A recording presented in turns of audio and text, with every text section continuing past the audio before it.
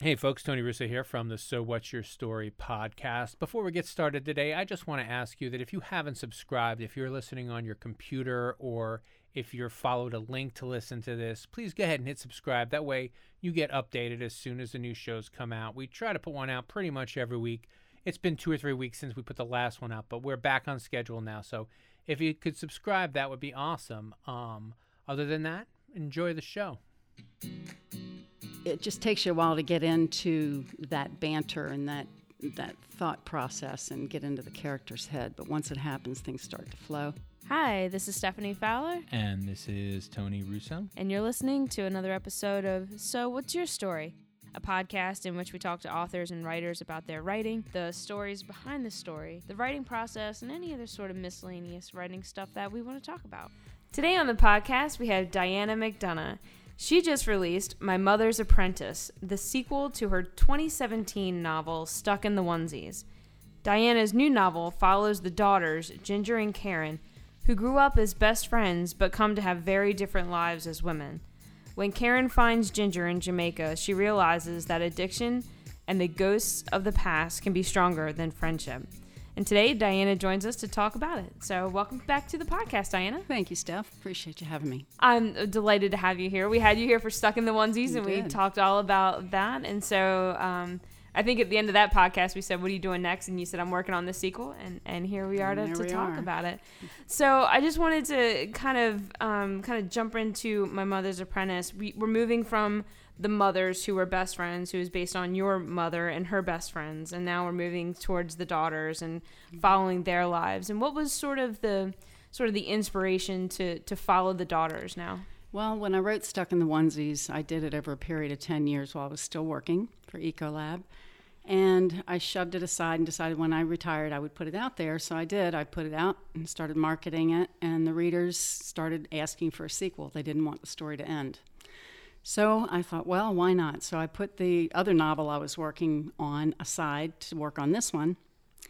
And it just came about that I had to go back. If you read Stuck in the Onesies, you'll notice that the second book, My Mother's Apprentice, goes back before Stuck in the Onesies ended. Because when I wrote Stuck in the Onesies, I didn't know I was going to do a sequel. So I kind of painted myself into a corner with what was going on in the daughters' lives, and I had to pick up from there. So it rewinds to before one of the characters is gone.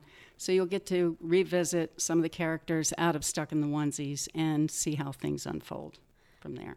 Gotcha. And so I guess that sort of brings up sort of a natural question. You wrote a book that you didn't intend to have a sequel, and now there is a sequel. How much, from a writer's perspective, do you go, how much do I need to rehash? Does it need to be a standalone, or do they need to absolutely be read as a 1-2, component? Yeah, I struggled with that, and for that reason, when I did My Mother's Apprentice, I wrote a prologue because I felt like I needed to set the stage a little bit in case someone had not read Onesies, but because I wanted to be a standalone novel as well, but it gave them a little bit of background so they knew what was going on.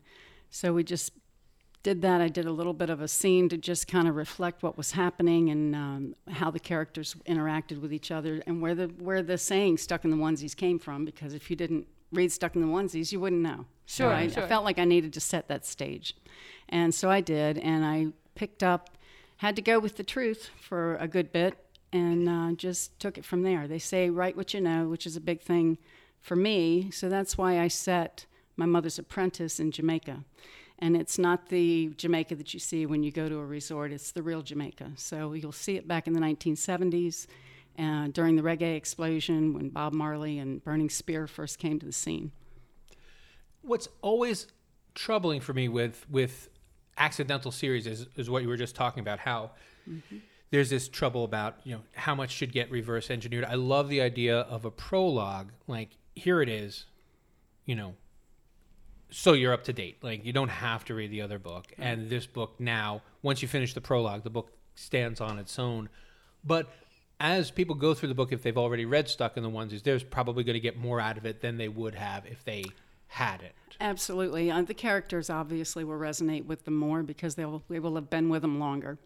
But absolutely. And then it does expand on the daughters more than the mothers, obviously, because the first book focused on the mothers. But it also shows continues to show the evolution that started with the mothers regarding racism and all of that throughout the years and how they evolve as independent women. And also you can see, I would expect, the mothers in the daughters and the daughters in the mothers as this second book goes on, and you're not confused about which daughter belongs to which mother. No, not really. No, the personalities are different enough, and they're enough like their mothers and different from their mothers, hence the name My Mother's Apprentice. Yeah. Yeah, I think that's, one of the things is I've kind of gotten to know you and your work is that you do focus on women's issues. In the first book, was the, kind of the beginning of the feminist movement and their struggle with, do we go towards that calling or do we not? And then, moving into My Mother's Apprentice, issues of abortion and addiction, very quickly sort of rise to the forefront of the issues that we deal with. And I was just wondering, for you, is that, obviously those are, abortion being a huge topic today, are those things intentional, or are they just sort of things that you've created these characters and this is where they've gone, or is it intentional? Like, I want to make a statement as a writer about these things. It's fun. It's good that you asked that because it was not intentional. It was, like I said, Stuck in the Onesies was based on a true story. And as I started writing that, I got a couple of chapters into it, and I realized I was trying to tell it, first of all, in the first person, and I realized I couldn't do that because I couldn't tell the story from a kid's perspective. So I had to start over, get into my mother's head, and write it from there.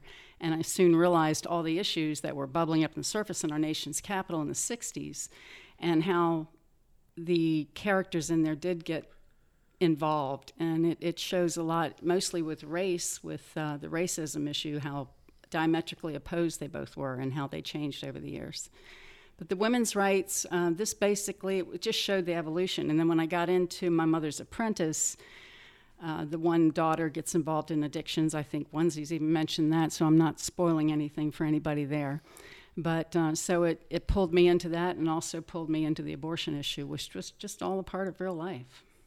And that's what is really interesting when it comes to when you're trying to, because a lot of times I think we have this like idealized version of of how America was in the 50s and 60s and into the 70s, and then it wasn't really, when you break it open.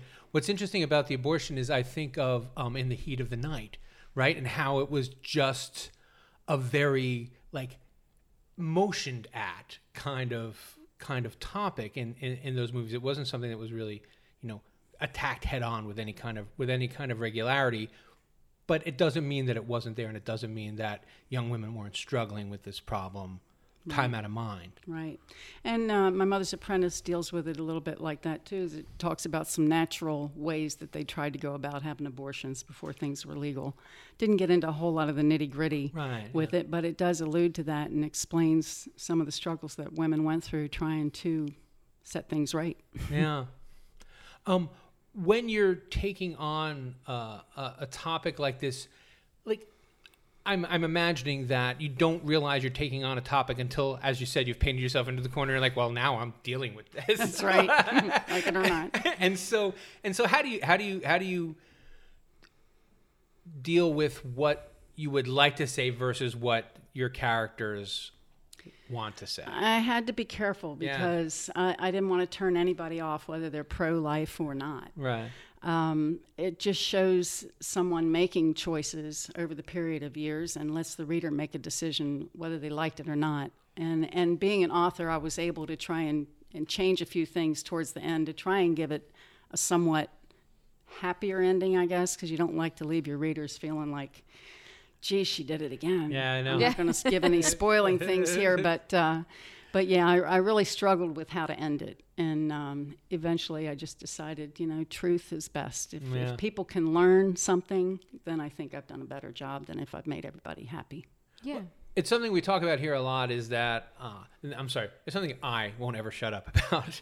I have this kind of core belief that doesn't have any proof. It's just a sense that in the idea for the book, everything's already contained.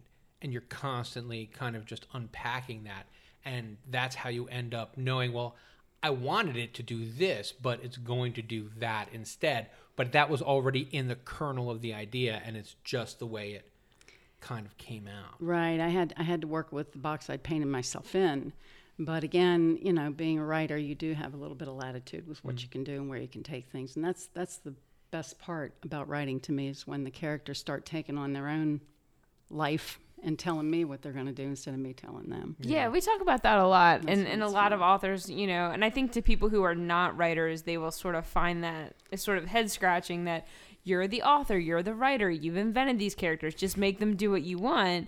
But just about every author that has sat in your chair says it doesn't work like that. You bring these characters to the page, and then they're going to make decisions. They're going to go about things, and they're going to be like, well, I need the story to do this, but that character's clearly not going to move in that path. And if you do, then it feels like you have forced them off the path. Right, and oftentimes when they do make that decision, you end up having to go back and do a lot of rewrites because this couldn't have happened and that couldn't have happened, and that's when a good critique group comes in. Very Exactly. Well, it's also very much like that in real life. We find ourselves saying, well, I'd like to do this, but I'm not the kind of person who does that. So now I'm going to have to be consistent, or I'm going to have to be inconsistent, but being inconsistent is part of my nature. I mean, the characters aren't different from human beings in that very way. Like, we crave consistency, or at least explainable inconsistency, but just something right out of the blue doesn't make sense to anybody. Even if a person in real life does something that I think is right out of the blue,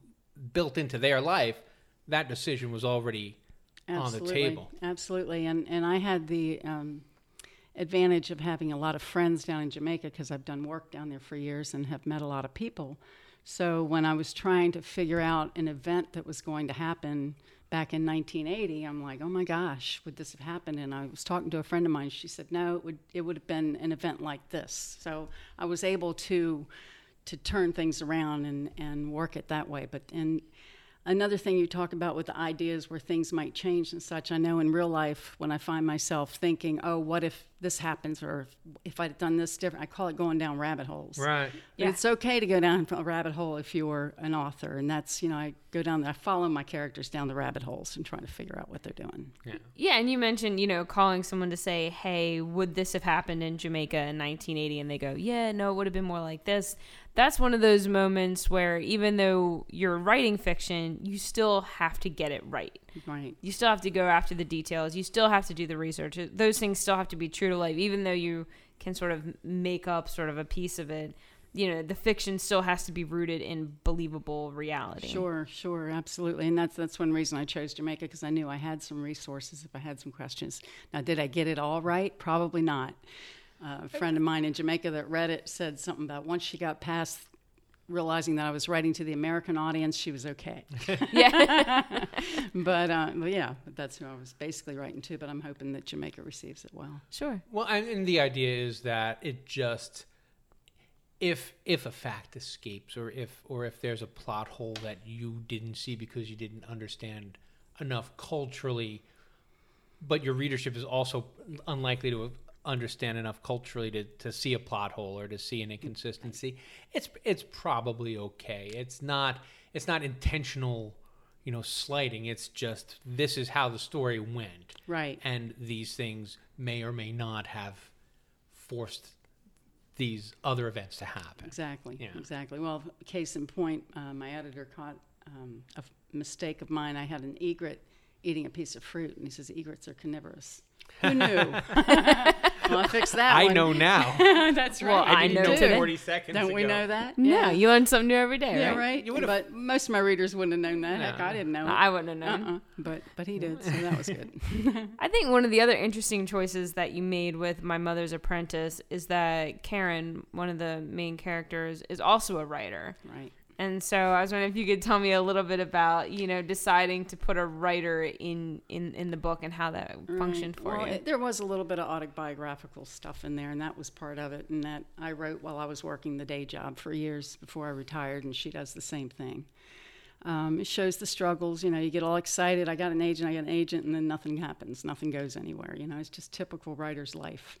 But I think it also shows her evolution, shows her marriage, shows things going well. My kids are recognizing their dad.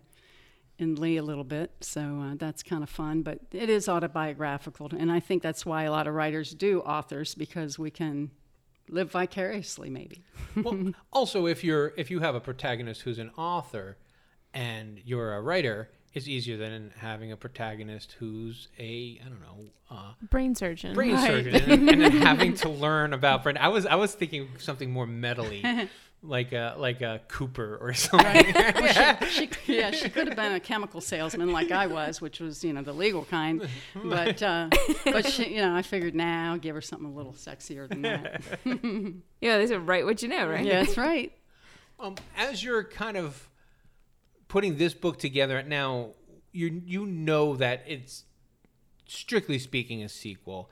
How much did that affect your choices early on? Like, did you feel like you had to live up to Stuck in the Onesie somehow, or was this something that you were willing to kind of like, well, I'm going to do this? And yeah, it was hard because Stuck in the Onesies, I really feel like I captured the voices of Barb and Ellie, the two main characters who were real people. Right.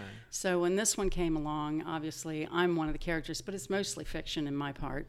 And Ginger was mostly fiction in her part. Trying to get into their voices as well, or create her voice. Ginger's no longer with me, so, it's kind of hard to capture. But I had some old notes from the years where we'd get together on weekends and just laugh, and somebody'd go, write that down. Right. So I'd write it down, and I haven't found all the old notes. When I do, it'll be another story. But so sometimes it just takes you a while to get into that banter and that thought process and get into the character's head. But once it happens, things start to flow. But then you also, I'm not one that likes to write a lot of I'm not a big person that likes conflict. So my tendency when I write is to skirt all around that particular scene and then get into it when I feel like, okay, I can drag myself down and make me a little down in the mouth today and deal with it. So that's what I try to do, because I like things to be happy and end up great, but they don't always in life or in books. Right. No, they certainly don't. So I know that, you've had Mother's Apprentice out for a while, for a couple of months now. Mm-hmm. Can you tell us a little bit about what you're doing to promote it? I know you just did a book signing at the Greyhound in Berlin on Mother's Day, which I thought was pretty apropos. We have My Mother's Apprentice Susan selling did a great job with on Mother's Day. Yeah, Susan always does a great job. Did. But I know you're doing book signings and different things. You want to talk a little bit about what you're doing? Sure. Well, there's a lot of bookstores on the Eastern Shore that have been great. Greyhound in Berlin is one of them. I mean, it's a great addition to our little town here. Also, Browse About Books and Bethany Beach Books have been awesome to me. Up and down the seaboard, I've been to a couple of book signings in Florida. I have winter down in Florida in Fort Myers, so they're getting familiar with my ugly face here and there. And Savannah, Georgia, where my son lives. So anywhere I happen to go, I try to take my books with me and find somebody willing to let me sell them. So I do that, and I also love book clubs, I must say. I've met with many local here on the Eastern Shore as well as down in Florida. And they're a great inspiration to me. They help energize me when I go. I find out what they like, what they didn't like, and it's just a lot of fun to see how these ladies, mostly ladies, have a good time. Calling it reading a book when they're eating dinner or drinking wine, but it's a good time. But they've been a great resource for me and a big support, and I appreciate that. And I also have Ecolab that I used to work for has an advocacy group for women called E3 that I helped to found about probably 20 years ago. And I've been invited back for the second time this spring. On June 11th, I'll be going there. They've asked me to talk about creating your own brand. So that should be fun. And that's pretty easy when you're independent, but I'm trying to help them to figure out how to do it when you're working for a Fortune 500 company. So that's what I'm working on right now. I've also... I'm sorry, I just want to stop you there and ask a little bit about that. So what do you expect that you'll talk about? Like, the last time that you were on, I thought that the notion of just bringing your books with you on vacation was the most brilliant thing I'd heard of. It's one of those things where you hear it and you're like, yeah, obviously, right? but you didn't think of it a second before. So when you're talking to people about building their own brand, like, what are the kind of things that you're going to talk about? Well, like I said, with talking to them, working for a Fortune 500 company, you're kind of painted into put in a certain box that you have to work within. My biggest thing is in business and as an author is integrity, and trying to live my life with that and building my brand around that. And that's what I plan to talk to them about, because it is tough when you got to wear the dark suits and, get in line, and it's a male-dominated company as well. So hopefully we've blazed some trails for those ladies. But yeah, creating a brand can be anything from your hair color to a sign to a picture to, a saying, all KFC and Kellogg's and all of them, they all have their brand, but we want our brand to stand out, and it's tough when you're... It's interesting because we were talking about how characters have to be consistent, and I expect a brand has to be consistent in that very same way. Like, you have to know what you can expect each time. Right. Well, and that's funny you mentioned that, because the third book that I'm working on now, I was actually working on before I started My Mother's Apprentice, so I shoved it aside when they wanted the sequel. And it was already called Ginger Star, and Ginger Star is a big part of My Mother's Apprentice. It's a plantation.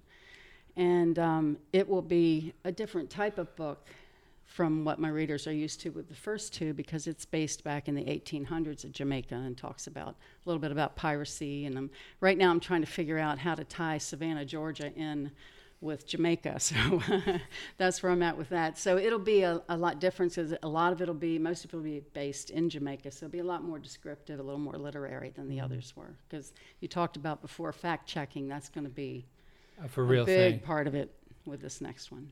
And I interrupted your promotional schedule. Oh. One other thing I wanted to mention, to pat myself on the back, I learned this from being in sales for years.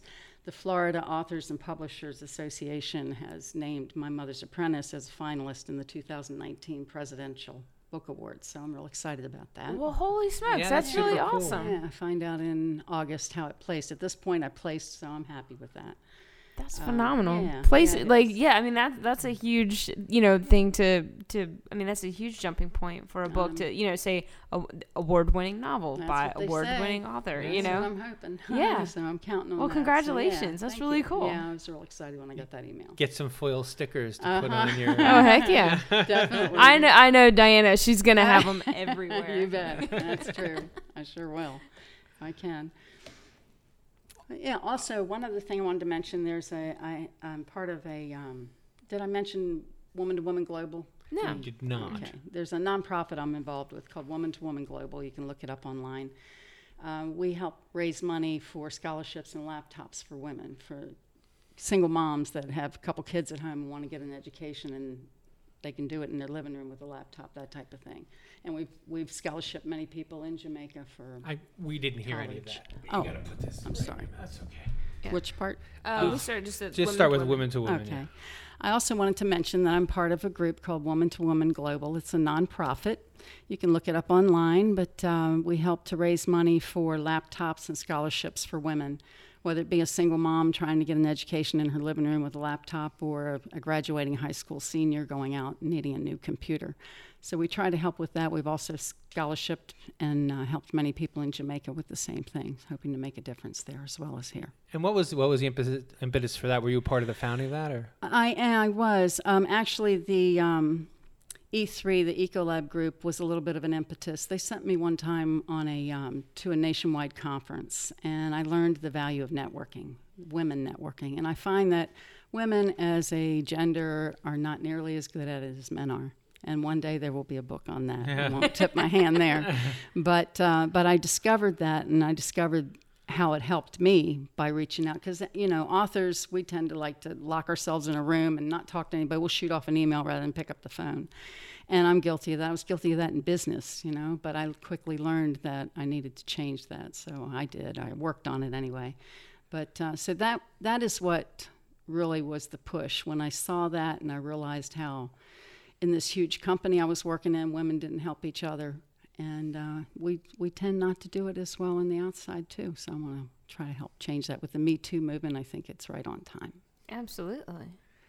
And so, speaking of, I guess the next book you're working on, how long are you going to, like, have you started it yet? Or are you going to let this kind of simmer first and then get back to work, or what's your schedule like? I have started it. I had several chapters done when I changed gears and wrote Apprentice, but so I shoved them aside. And that's my MO. When I get in a certain point, I'll print it all out and then I start editing it myself on paper, and that's what I'm in the middle of doing right now. But again, I think I'm going to change some things. Coming out of Britain and going to Jamaica, I may change it to Savannah because I have a home base there and I can do a lot of research. So yeah, so that's kind of where I'm at with that. I was just trying to orchestrate those type of changes and get that rolling, because at this point with the marketing, you do so much and you're like, okay, what else can I do? It's time to do what I really want to do when I retire, which is write. So I want to get back to that. Yeah, I find that happens a lot with me. People, I'm like, yeah, here's a link to my book, but I'm not selling these books anymore. I've got other things that I'm doing. I know. It's crazy. It's like your head's just spinning all the time. What should I do? You sit down at your computer, and the next thing you know, 3 hours later, all you've done are emails and marketing. And that's the weird balance, right? And it's really a 21st century phenomenon where we as writers are expected to do both in a way that we weren't 15 years ago. 20 years ago. It used to be, you find a publisher, you do what they tell you, and they try and sell your book. And now finding a publisher is secondary. You know, you may or may not find a publisher. That doesn't matter at all. What matters is how you're going to get the book into people's hands once it's done. And the minute you finish the book, instead of getting right to work on the next one, you have to have this 6-month, 8-month period where you're like, hey, when you buy my book, hey, you should read this book, and then going back and forth. It's like a weird cycle. It is. And one thing I did not do with Stuck in the Onesies that I did with Apprentice was I had a launch team set up of people that volunteered to push out my Facebook ads and that type of thing, social media. And I also had a critique group, Frank Hopkins and Carrie Horner are part of, and they did a great job helping me chapter by chapter. During the writing process, we monthly turned in a chapter to each other. So it really kept me pushing myself, and they gave me great feedback and edits, and really helped out when I went through the editing process finally. So yeah, it's a constant juggling act.